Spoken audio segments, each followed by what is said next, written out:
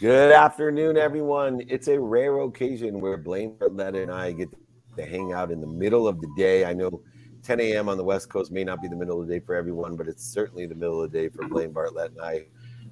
At times, more than often, have a 5 a.m. wake-up call when it comes to office hour, but over 535 episodes later, it's been well worth it. And to have Blaine Bartlett with us has always been an honor, and I just want to acknowledge you for showing up, my friend, to this great show. Thanks for joining me. Absolutely. Always looking forward to Thursday with you. Well, this is a Back to the Future episode for me. We got an incredible entrepreneur joining us today. I've known him and his company for a while. I think it was one of the first companies that was on one of my original shows, which still is around, Elevator Pitch with Entrepreneur Magazine. Elevator Pitch. CEO of Furnish. And, ever since I've met Michael, originally I looked at his business and talked about the future of living and how people live and how they move. And what I really have learned over the years is that one of the most diminishing values of assets that I have is furniture. I mean, I am amazed how I can spend thousands. Talk about a car. When you drive it off the lot, it's worth 30% left. When you get a piece of furniture to your home, it's worth 70% less at best. Even in the box, for some reason, even in the box, if it's in your home, from the time you leave the retailer or wholesaler to the time it arrives at your home in a box, you lose at least 50%, if not 70%. And so, looking at these two critical life issues on how people live, and then two, they furnish what they live in, I have come across one of the greatest companies, Furnish.com. It's FERNISH.com. But their CEO and co-founder, Michael Barlow, is leading the way in so many different sustainable and economic issues. I want to thank you, Michael, for joining us, and congratulations on all your success. Great to be here, David. As always, I think this is the second time we've done this together in as many years. It's always a pleasure to have you as the front man, or the front person pitching the business. I mean, if you could join for future investor pitches, I'd be very grateful, because I love the way you tie that together from a storytelling perspective. And it's not just a story, it's emotionally connecting with parents and children and Gen Zs and Ys and Zs whoever out there. What have you learned over the years since I've met you to be, those priorities of the business? Where is that economic business model that is, proven to be successful? Where's those capabilities that we're talking about today? Yeah, man, like you mentioned, David, the connectivity with an audience or a community. I mean, we're a business built around life moments, and making those life moments of transition and the excitement of moving to a new place or a new space or into a new job or city with this new set of roommates, or graduating college and getting your first apartment with friends out of UCLA or NYU or in one of the big cities across the country. Like, these are such important and valuable life moments. And we're looking at those and saying, how do we remove the stress and turn that into excitement? Make the whole hashtag of adulting very real for someone who's 24 or 27, who's moving on to a new life stage, again, in a new city or a new moment in life. And that's what our business model is about. We tackle that from the asset class of furniture, which is a really unique asset class and category. As you mentioned, a lot of assets lose value when they go off the lot, so to speak, but they don't lose their utility. Furniture, if it's made correctly, which is what we're laser focused on, building modular, well-produced, sustainable products that can be reused and refurbished, refinished, and recycled, so they don't have to, quote unquote, lose value. Like, you can put something in a like new state into someone else's home, even though it's been used for a year, sometimes maybe 2 years, by someone else. And there's a lot of different ways to do that. If you would have asked me when we met 4 to 5 years ago, David, how much I would know about refinishing and refurbishing furniture and the construction of a sofa, it's been overwhelming my learning curve here in this business. But it also takes, as you've seen on your own entrepreneurial journey, like someone inside the furniture industry isn't going to go start a highly disruptive, highly complicated business because they just know too much. And that's part of the journey in this scenario for me, this really being my second startup, that I've learned and appreciated meaningfully. So there's a lot there. I mean, I'll pause and I can unpack any side of it. Yeah, I love this, Michael. And I was just kind of reading some of the cliff notes that I got before the show here, kind of highlighting who you are, what you're paying attention to. And I was particularly struck by the notion that furniture isn't just furniture. And what I mean by that is, and David and I talk about this in the Compassionate Capitalism book that we co-authored together. The purpose of business is to uplift the experience of thriving on the planet. That's the purpose of business. How do people feel about themselves when they're in the presence of your product or service? And with that in mind, you talk about frictionless. I remember when I was coming into university and my first bookcase, and I'm looking at the one behind you right now. My first bookcase was built off of cinder blocks and boards. And and it was kind of like, either milk cartons or cinder blocks, right? Yeah, exactly. Milk cartons nightstands. Yeah, milk cartons as nightstands. Yeah. And aesthetically, it sucked, but utilitarian-wise, it worked okay. What I'm seeing right now, and it always kind of grated at me when I'd come home and I'd back to the apartment and I'd see this thing. Now, it was functional, but from an aesthetic perspective. And this is where I'm going with this. There's something called ontological design, where the environment designs me in return. I design the environment, it designs me in return. The content of that environment is important. And so what I'm intrigued by here is the way that you're using furniture as a way to design an experience that ultimately will design the individual that is purchasing what you're actually offering. Now that's my language for it. But number one, is that a fair assessment? And number two, how did you actually, because if it is a fair assessment, it's highly disruptive because you're not just selling a stick of furniture, you're selling an experience. Yes. How does that work for you? Absolutely. I mean, we definitely don't see ourselves simply as a furniture business. If you look at the nuts and bolts of the operation and the supply chain, the delivery mechanisms, and maybe even the technology that we've built behind the logistics of our business, which is heavy and it is complex. There's a lot of elements of a furniture business there. However, if you look at how we've branded and structured whether our social presence or what you just see in the language on the website, or how we communicate with our customers on our customer service channels, or our marketing messaging, or our out-of-home branding, I mean, it is all about a lifestyle-oriented service that is enabling you a more free and frictionless existence, one where you don't have the stress, hassles, worries, or even costs of buying, owning, moving, selling, storing an asset that you don't even want to think about. Like, I don't want to think about when I remember when I moved from New York to Los Angeles in 2015, after living with 3 different sets of roommates and 4 apartments over 5 years in New York, which is a very typical experience. And I'm sure maybe you've seen that yourselves, maybe your kids have seen that, but certainly some of your listeners have. And I had to figure out how I'm going to move all the stuff I wasn't even proud of and wasn't even going to fit into my new LA, apartment down in Venice. I was, leaving corporate America to do the startup thing. And it was the biggest hassle. It took away so much of excitement on this move and this transition point. And so I wasn't thinking about it as furniture at the time. I was just thinking about this as this is a hassle. This is a cost. This is a headache. How can I inject or insert a service to change that in a meaningful way? And it is we really try to connect on an emotional level with our customers and, our corporate partners too, on the corporate side of the business. So I think there's definitely a lot of truth to what you're saying there, Blaine. And I think that's also indicative of, a well-functioning brand aimed at millennials or Gen Zs in the 21st century. Like, you just have to have that emotional connection. You have to be solving a real problem in their life and have a couple other elements, which I can get into, but, those are the main ones. And that's where we're laser focused too. I love that. Thank you.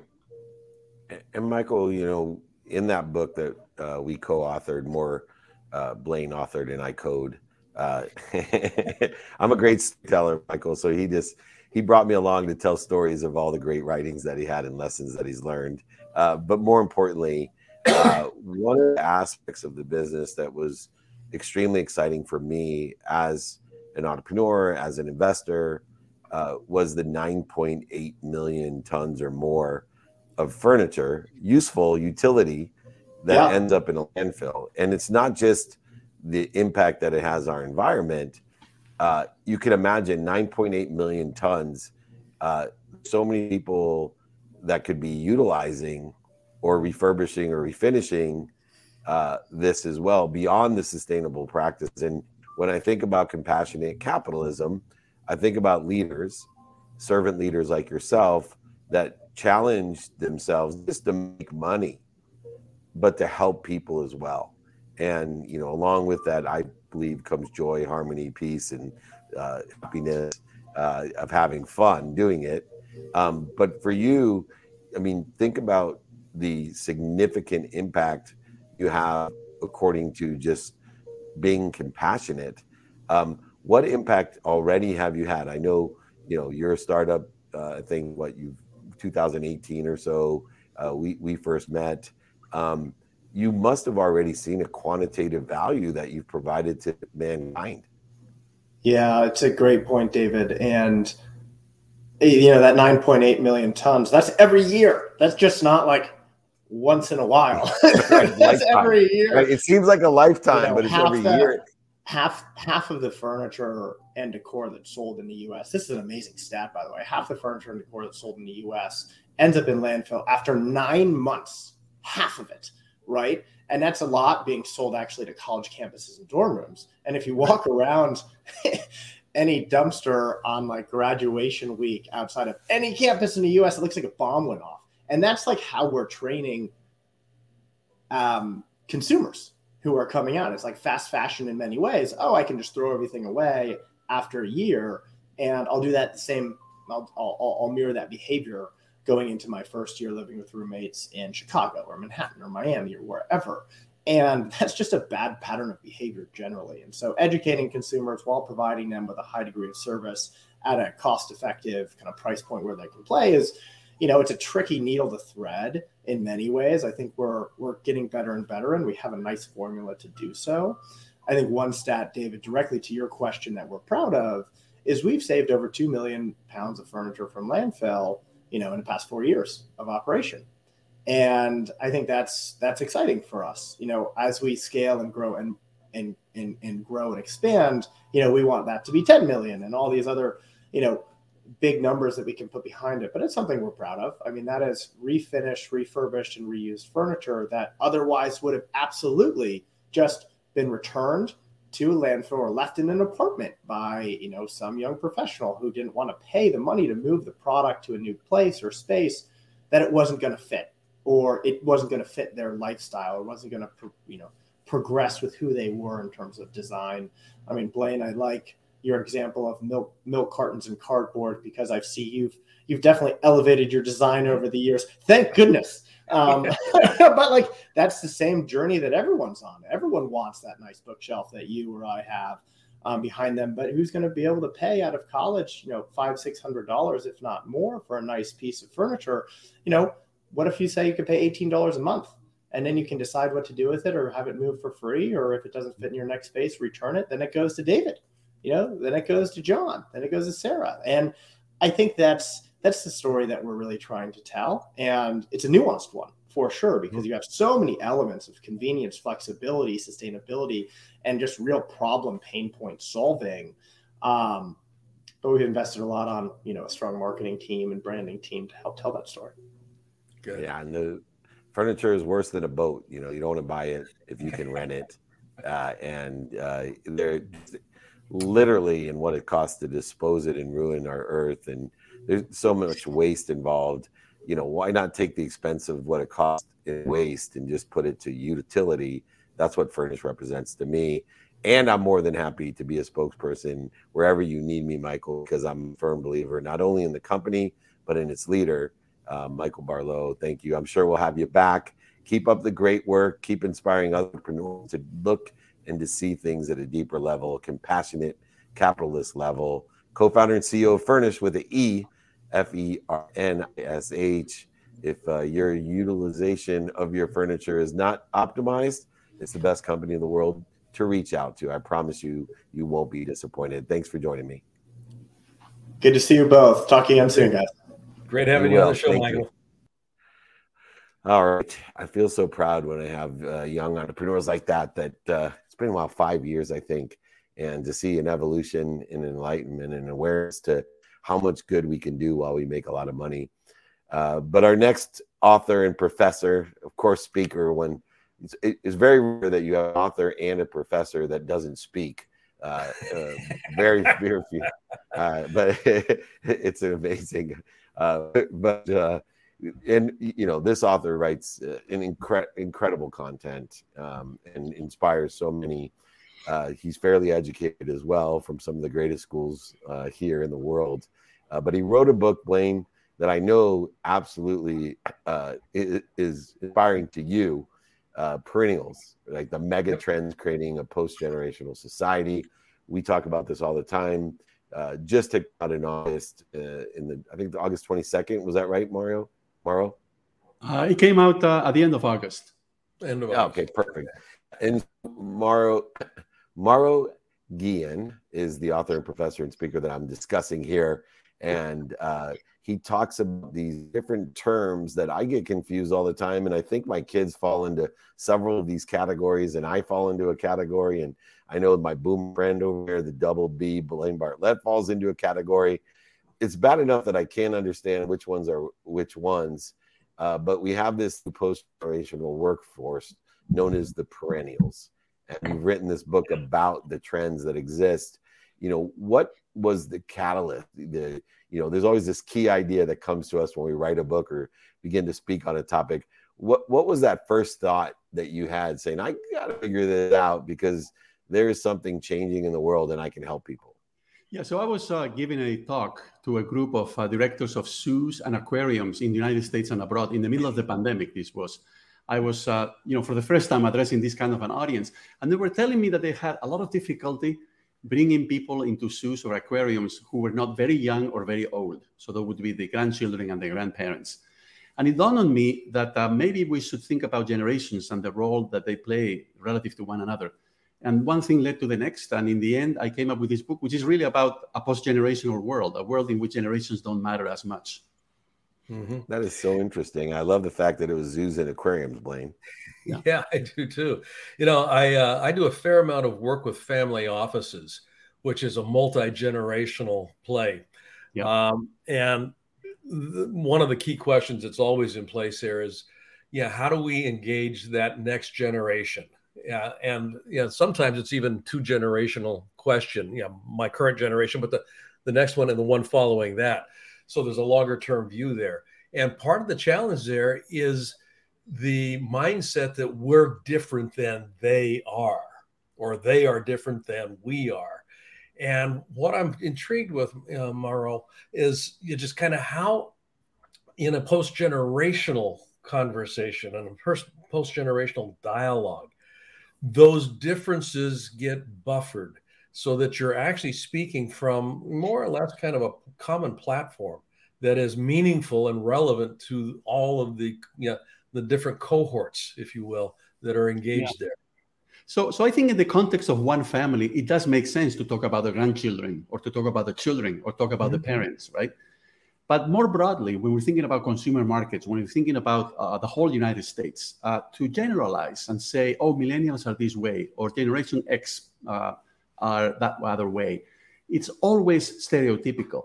And also just think about it. I mean, the boundaries between generations are completely artificial and arbitrary, right? So we identify a particular year as the boundary between two generations.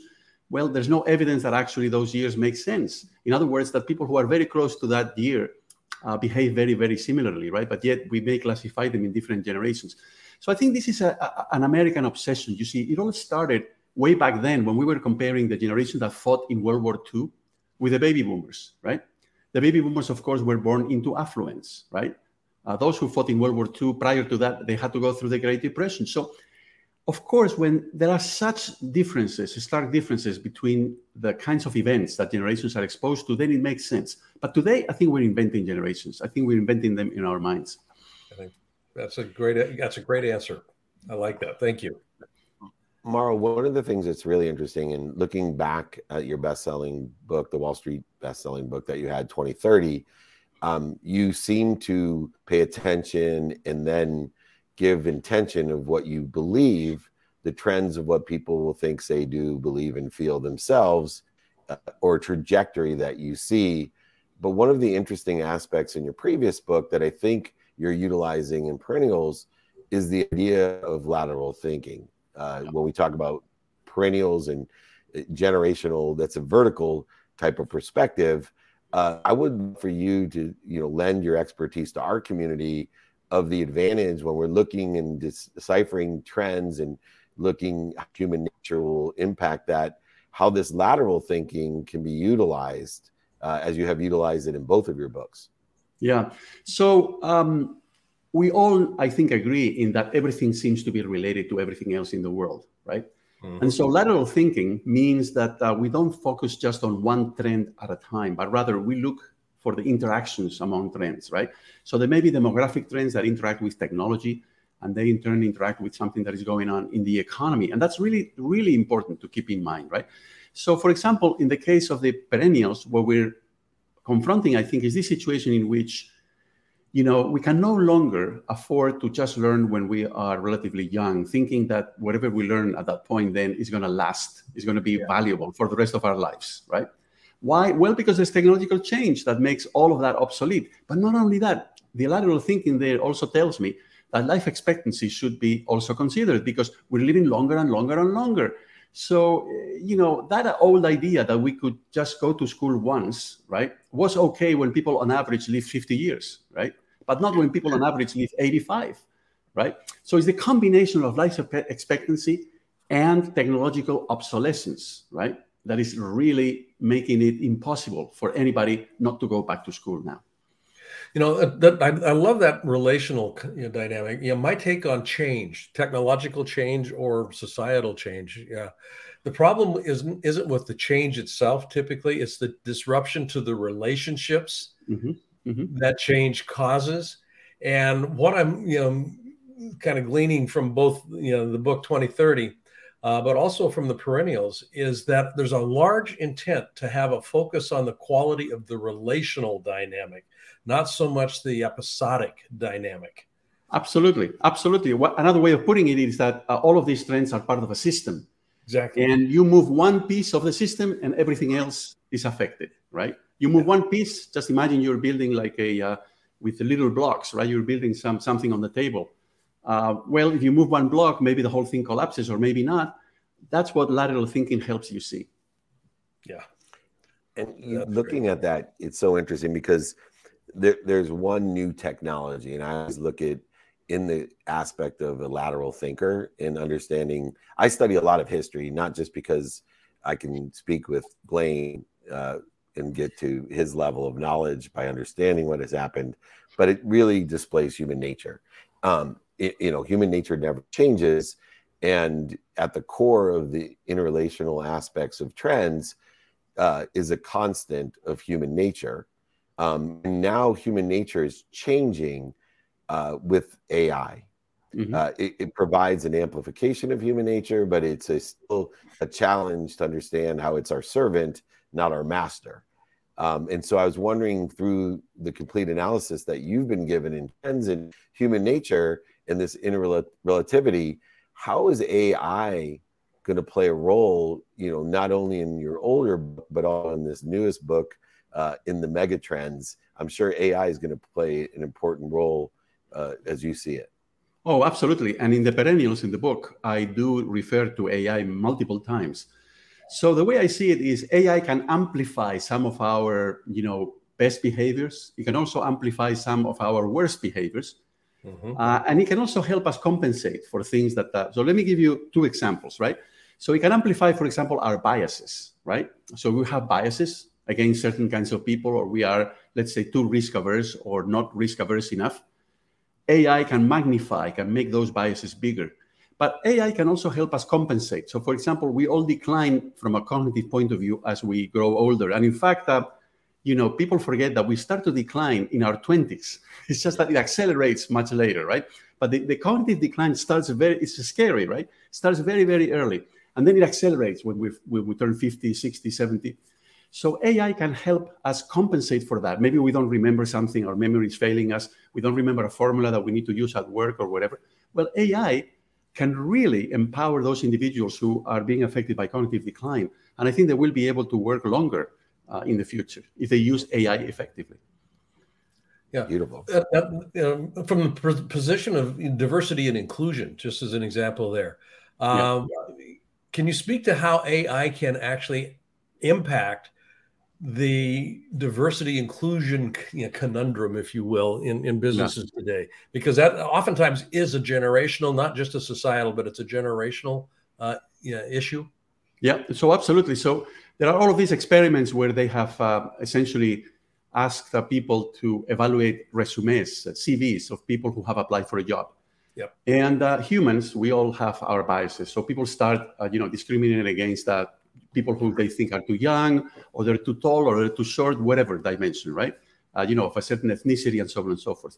And then what they did was have an algorithm based on AI do the same kind of thing. And it also had built-in biases because AI is getting whatever information it can from the web, right? And it's reprocessing it and repackaging it and then giving us an answer to questions. And essentially, it is then picking up biases as well. So actually, job selection or applicant selection based on AI is not less biased necessarily than applicant selection performed by a human being. Fascinating. Yeah, it's extraordinary. Yeah. Well, Mauro, you are raising the awareness to why we created this show. And it wasn't just because Stanford rejected me and I couldn't figure out a better way to learn from Stanford professors. You've done well. But Blaine and I are blessed to also add to the curriculum and empower students at the finest institution like Wharton and Yale and other places where you have really infused a different perspective. And, I'd like to finish up in the last 2 minutes. I always say, change the way you look at things and the things you look at change. But it takes teachers like you and Blaine, mentors like you and Blaine, in order to help facilitate the perspective, the participation in a perspective. You've been teaching for a long time, like Blaine. What do you see as the newest challenge in helping to share a new perspective with the new generation? Well, they're different than us. At least in terms of how they learn, although we cannot generalize. But let me tell you the example. You know why they love pre-recorded teaching materials so that I record my lectures and then they watch the lectures? They love that because they play them at 130% speed. Yeah, I do that. In the classroom, you cannot do that, right? So they like to be in control. That's my interpretation. They like to be in control of their learning. And that's why they like online learning. That's why they like all of these new technologies. And I think we need to do more in that respect because they do learn in a different way than Blaine and I learned. Well, thank you for not including me in that generation, but I appreciate it. I have learned so much from both of you, and that's what this platform is about with Office Hours. Please make one promise to Blaine and I that you will come to other shows of ours and share your experience and wisdom. I would be delighted to come again. So please let me know. Absolutely. We will reach out to you for sure. Thank you, Mauro. I look forward to finishing the book as well. Thank you. That's awesome. Yeah, check out both his books. You can go ahead, it's across the bottom there, but you can find it at the Wharton website at mauro-guillen.com. And you can always email Blaine or I too if you don't know how to spell that, but it's flashed up there. All right, our final guest is waiting in the wings. And there he is. I believe his name is John, although he went with J-O-H in there. Okay, good. You're a better man than me. John Sapiente, CEO of Volition America, volitionamerica.com. Welcome to Office Hours. Thanks for having me. Sorry about the typo. Yeah, no, it's perfect. We got it corrected already. Yeah, exactly. We're easy. Look, my mission is to empower others, to be happy, to make a lot of money, help a lot of people, and have a lot of fun. And I can't think of a better organization than Volition America. It's helping us drive that empowerment by making great choices and preserving what I call freedom, but it's really preserving options, opportunities, and touches of favor for everyone in America. And when I say that, I mean, I blessed, like Blaine, probably, I know Blaine and I have changed our official address with banks and institutions to Seat 3B. We share the same address now, Blaine. But in that effect, we get to see around the world, the differences of options, opportunities, and touches of favor. And what I find in America is still today, it's the only place in the world where you can be lying on a street, addicted to drugs, sleeping literally in garbage with absolutely nothing, and someday end up being the best at whatever you want to be. And that to me is America. And it's dependent on the power of choice. And that's, to me, what Volition America does, is it empowers people to prioritize choices and support those people, to give them the options, opportunities, and touches of favor. You've done this and provided over $130 million of scholarship money to children and spouses of fallen soldiers who, because of their parents' efforts to save that freedom, have now been put to a detriment or a challenge to have their own. And so, number one, I want to thank you for that. But two, would love for you to talk about your inspired story of why you have put so much behind, since 2016, Volition America. Yeah, thanks. Thank you. It was a really good introduction. You hit it head on. The thing I got to first start is Folds of Honor is kind of the charity behind Volition America. And they're the vehicle that's driving the scholarships to the fallen soldiers and first responder families. So they've raised $220 million and 44,000 scholarships. I cannot take credit for that. I mean, my background, I've shared this before with a lot of people, but I own a couple manufacturing companies, and I became a Folds of Honor donor. So I really was an active donor to Folds of Honor, and the founder of Folds of Honor is Lieutenant Colonel Dan Rooney, who's a golf pro turned fighter pilot. He had the idea of Volition America. So he kind of pulled me aside one day and said, "Do you know what volition means?" And he said, "Well, it's the most powerful word in the English dictionary. It's power choice. You can be happy, sad, love, hate. Just know the choices you write the legacy of your life." And I thought he was giving me a life lesson, but he had a business idea of Volition America, choosing America, and a percentage of everything we sell goes back to Folds of Honor. So the idea behind Volition was to empower people with American values and pull our country together, regardless of how you feel, just through common empowerment and good thoughts and good choices. And so I started this in 2017, and I realized really quickly that I could not build a brand organically with just making a clothes or t-shirt and go sell it. And I thought the easiest way to do that would be to collaborate with large brands. And so now we started with Puma and Cobra and golf, and now we're up to 11 large lifestyle brands. And the whole idea is to bring large audiences together, spread the common word of what Volition is and choosing America, and by the way, giving back. And so that's my background. And it's been really fun to do this and watch the people really embrace this brand. The idea of and I'm going to just kind of focus on this, lifestyle brands. Everybody has a lifestyle. And one of the things that I'm very, very cognizant of, just from a Volition perspective, my circumstances don't define who I am or what I become. It's the choices that I make in the now that define what I end up actually being in the future. And I mean being, not necessarily having. Right. But yeah, in the work that you do, both with Folds of America, but also with Volition, how do you translate that into action in a way that makes things happen? Yeah, we're doing a couple things. I mean, first off, our idea was to give someone a uniform for life, and to basically, rather than try to invent the coolest, greatest new clothing line, go partner with people that have products that they already want and give them, and the badge would actually mean something to them, where when they put it on, this is what I stand for. Mm-hmm. So the idea of uniform fillets, whether you're golfing, whether you're going to go play pickleball, fish, whatever, you could reach in your closet and grab something and say, this is something that inspires me. And by the way, I can help people. So the brand itself is growing through using all these audiences as a vehicle. And then the other thing, and it was kind of funny because when I don't know if you guys watched the Super Bowl in 2020, and everybody was talking about uniting the country. And I remember rolling my eyes because we've been talking about it since 2016, and it's just rhetoric. And I looked at the guys that I work with on this, and I said, how are we going to do something different that we pull people together, and we're actually not a marketing tool, we're actually doing stuff. So we're talking to a lot of people about doing events. We ran a 5K and a half marathon at a Soldier Field where people were running for Volition America and percentages going back to Folds of Honor. So it's really about getting large audiences together and teaching them that you can have very conflicting ideas and still come together and respect each other. And so it's a variety of different things, but the biggest thing for me is force multiplying through large audiences. Yeah.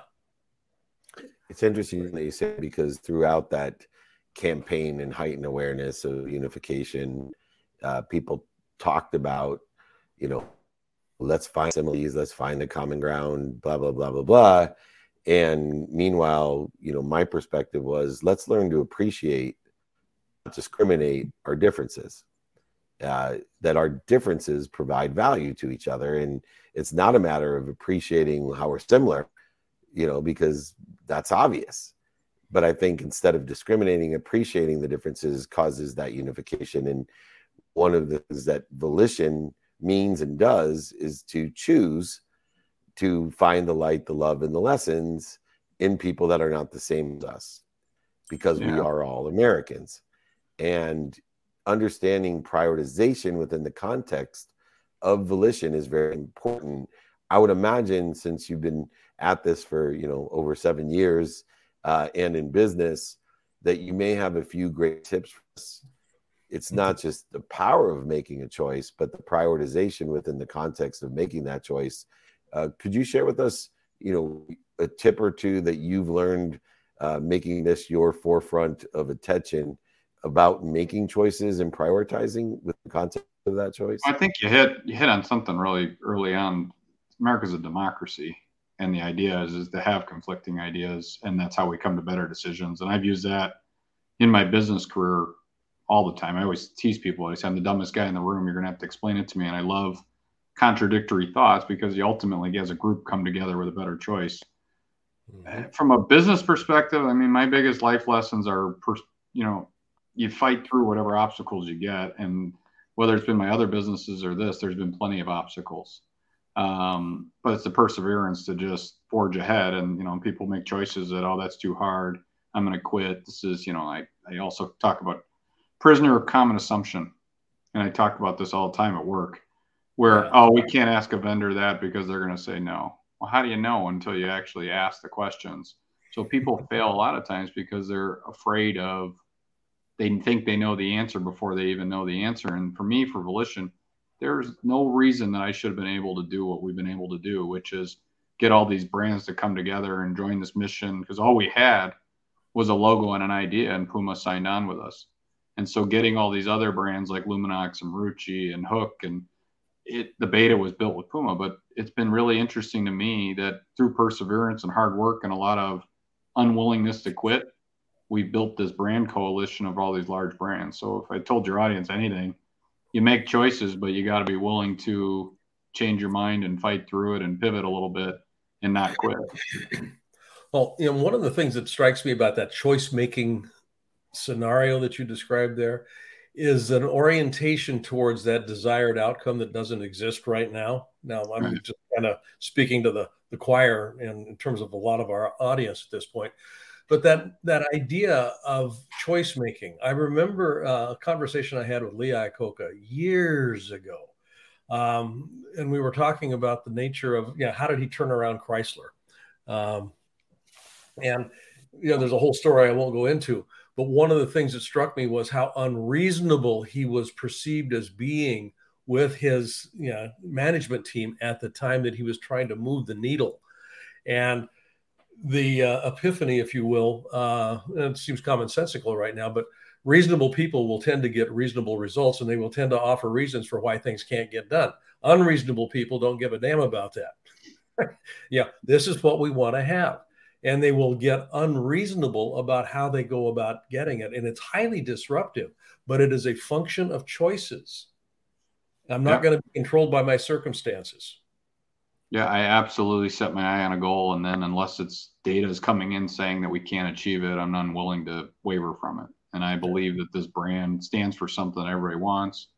And so there's a lot of hours and energy put into networking and connecting and adding people. And it's pretty fun. It's really neat to give back, and it's really neat to see, you know, my wife said this to me the other day, what if you're the guy to help unite the country? I'm like, I don't think that's true, but it's pretty neat to try. Yeah. Yeah. And we know you're part of that from what you pay attention to and elevating the awareness of what we do want, instead of a lot of that disparagement and separation is created by people focusing in on what we don't want, what's missing, what we don't have, instead of on what we do want or we do have. And I think part of Volition and Volition America is helping people to remind, remember, and recollect our country, and the purpose of our country is to focus in on what we want and what we do have by that process of appreciation. On Sapient, thank you so much for joining us. Thank you so much. And I tend to agree with your wife. It takes the entrepreneurs to save the world, and keep up the great work. Remember, everything aggregates, compounds, and accelerates on itself, and good behavior creates good results. Sometimes we don't see them soon enough, but as long as we don't quit, we eventually will see them. That's what we're seeing with Volition America. If you want to support Folds of Honor or Volition America, just go to volitionamerica.com. Let's empower others to empower others to be free and happy with the options, opportunities, and tons of favor that require the power of choice. Come join us again, John. Thanks so much. Thank you so much for having me. Appreciate it, John. Thank you. You got it. Come back. Thank you. All right, my friend. Another terrific episode. I really don't mind the middle of the day session here. It's a lot easier than the 5 a.m. one. It is. Yeah. I don't have to put a hat on for my pillow hair. Yeah, and I don't have any hair, but I still put a hat on. So I will tell you, I'm going to have to use that. You know, I'm the dumbest one here, so explain it to me. That helps. Yeah. I love that. I'm the dumbest one here, so explain it to me. Well, anyway, Blaine, since I'm the dumbest one here, can you explain to me your takeaway of the day? Yeah, I was doing some reading this morning, just as part of my study regime, and I was, I was reading some stuff around Stoic philosophy and Cato in particular, and there was a play that was written by Joseph Addison back in 1712 that was titled Cato. Cato was one of the key philosophers in Stoicism. And where I'm going with this has to do with all three of our guests today as part of my takeaway on this. And I just kind of thought about this. But there was a line, and Cato was staged during the Revolutionary War. George Washington would actually invite his troops to stage the play as kind of a USO sort of a thing, if you will. And he did this at Valley Forge. And there's a line that was often quoted out of that play. We can't guarantee success. We can do something better. We can deserve it. And that whole framing, we can't guarantee success. We can do something better. We can deserve it. And it's not about entitlement. It's about a whole state of being. And when we go back and take a look at, just kind of, the furniture, we deserve a different way of working. We deserve to have a frictionless experience. No guarantee that it's going to be successful. Generationally, we can deserve to have this, this cohesive, collaborative experience, and we can leverage the diversity that comes out of that. And then also with John's, folds of honor, that whole thing about we can't guarantee success at any point in time. We can do something better. We can actually deserve it, and that's a mindset. It's a mindset that begins to inform the choices that we make on a day-to-day basis, and that ends up creating the legacy of our life. That's where I'm going to go with that. I love it. And for me, you actually gave me the takeaway of the day, and it came from your explanation of Lee Iacocca, who's one of my mentors from afar, You actually got to work with him. But the idea of being unreasonable, and what means to me is to be counterintuitive in nature, that just because something seems to be reasonable doesn't mean it's right or in the best interest of us all. Mm-hmm. And whether it's furniture or a generational perspective that's vertical versus lateral, or of course, I think volition in the power of our choices, we can make unreasonable choices that this is not okay with me. The status quo is not okay. It's reasonable, but I'm going to be unreasoned in my pursuit of something better. And it takes somebody to be unreasonable to become better, have a spirit of excellence, to enjoy the pursuit of the potential, like a Lee Iacocca, like a Blaine Bartlett, like a John Sapient, like a Mauro Guillen, like a Michael Barlow. And I think a testament to the takeaway of today is be unreasonable with what you believe in for the betterment of all and for the betterment of good. Coming from the dumbest one in the room, this is David Meltzer, thanking Blaine Bartlett for joining me. Thank you so much. I'll see you next week, my friend. You bet, buddy. You take care. Love you. I will. Thank you. All right, everyone. I'm in Las Vegas. We have our VIP dinner tonight with some extraordinary people like Ryan Pineda, Flex Lewis, Forrest Griffin, just to name a few.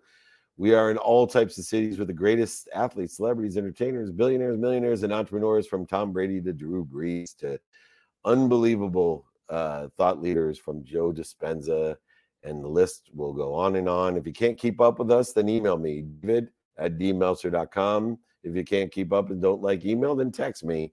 Get alerts on every city we're going to be in, the meetups, the podcasts, the speeches, and of course, the VIP dinners that we're doing around the world in Mexico City, Houston, Orlando, San Diego, just to name a few in the next few weeks. New York, we'll be there as well, keynoting Propelify as well.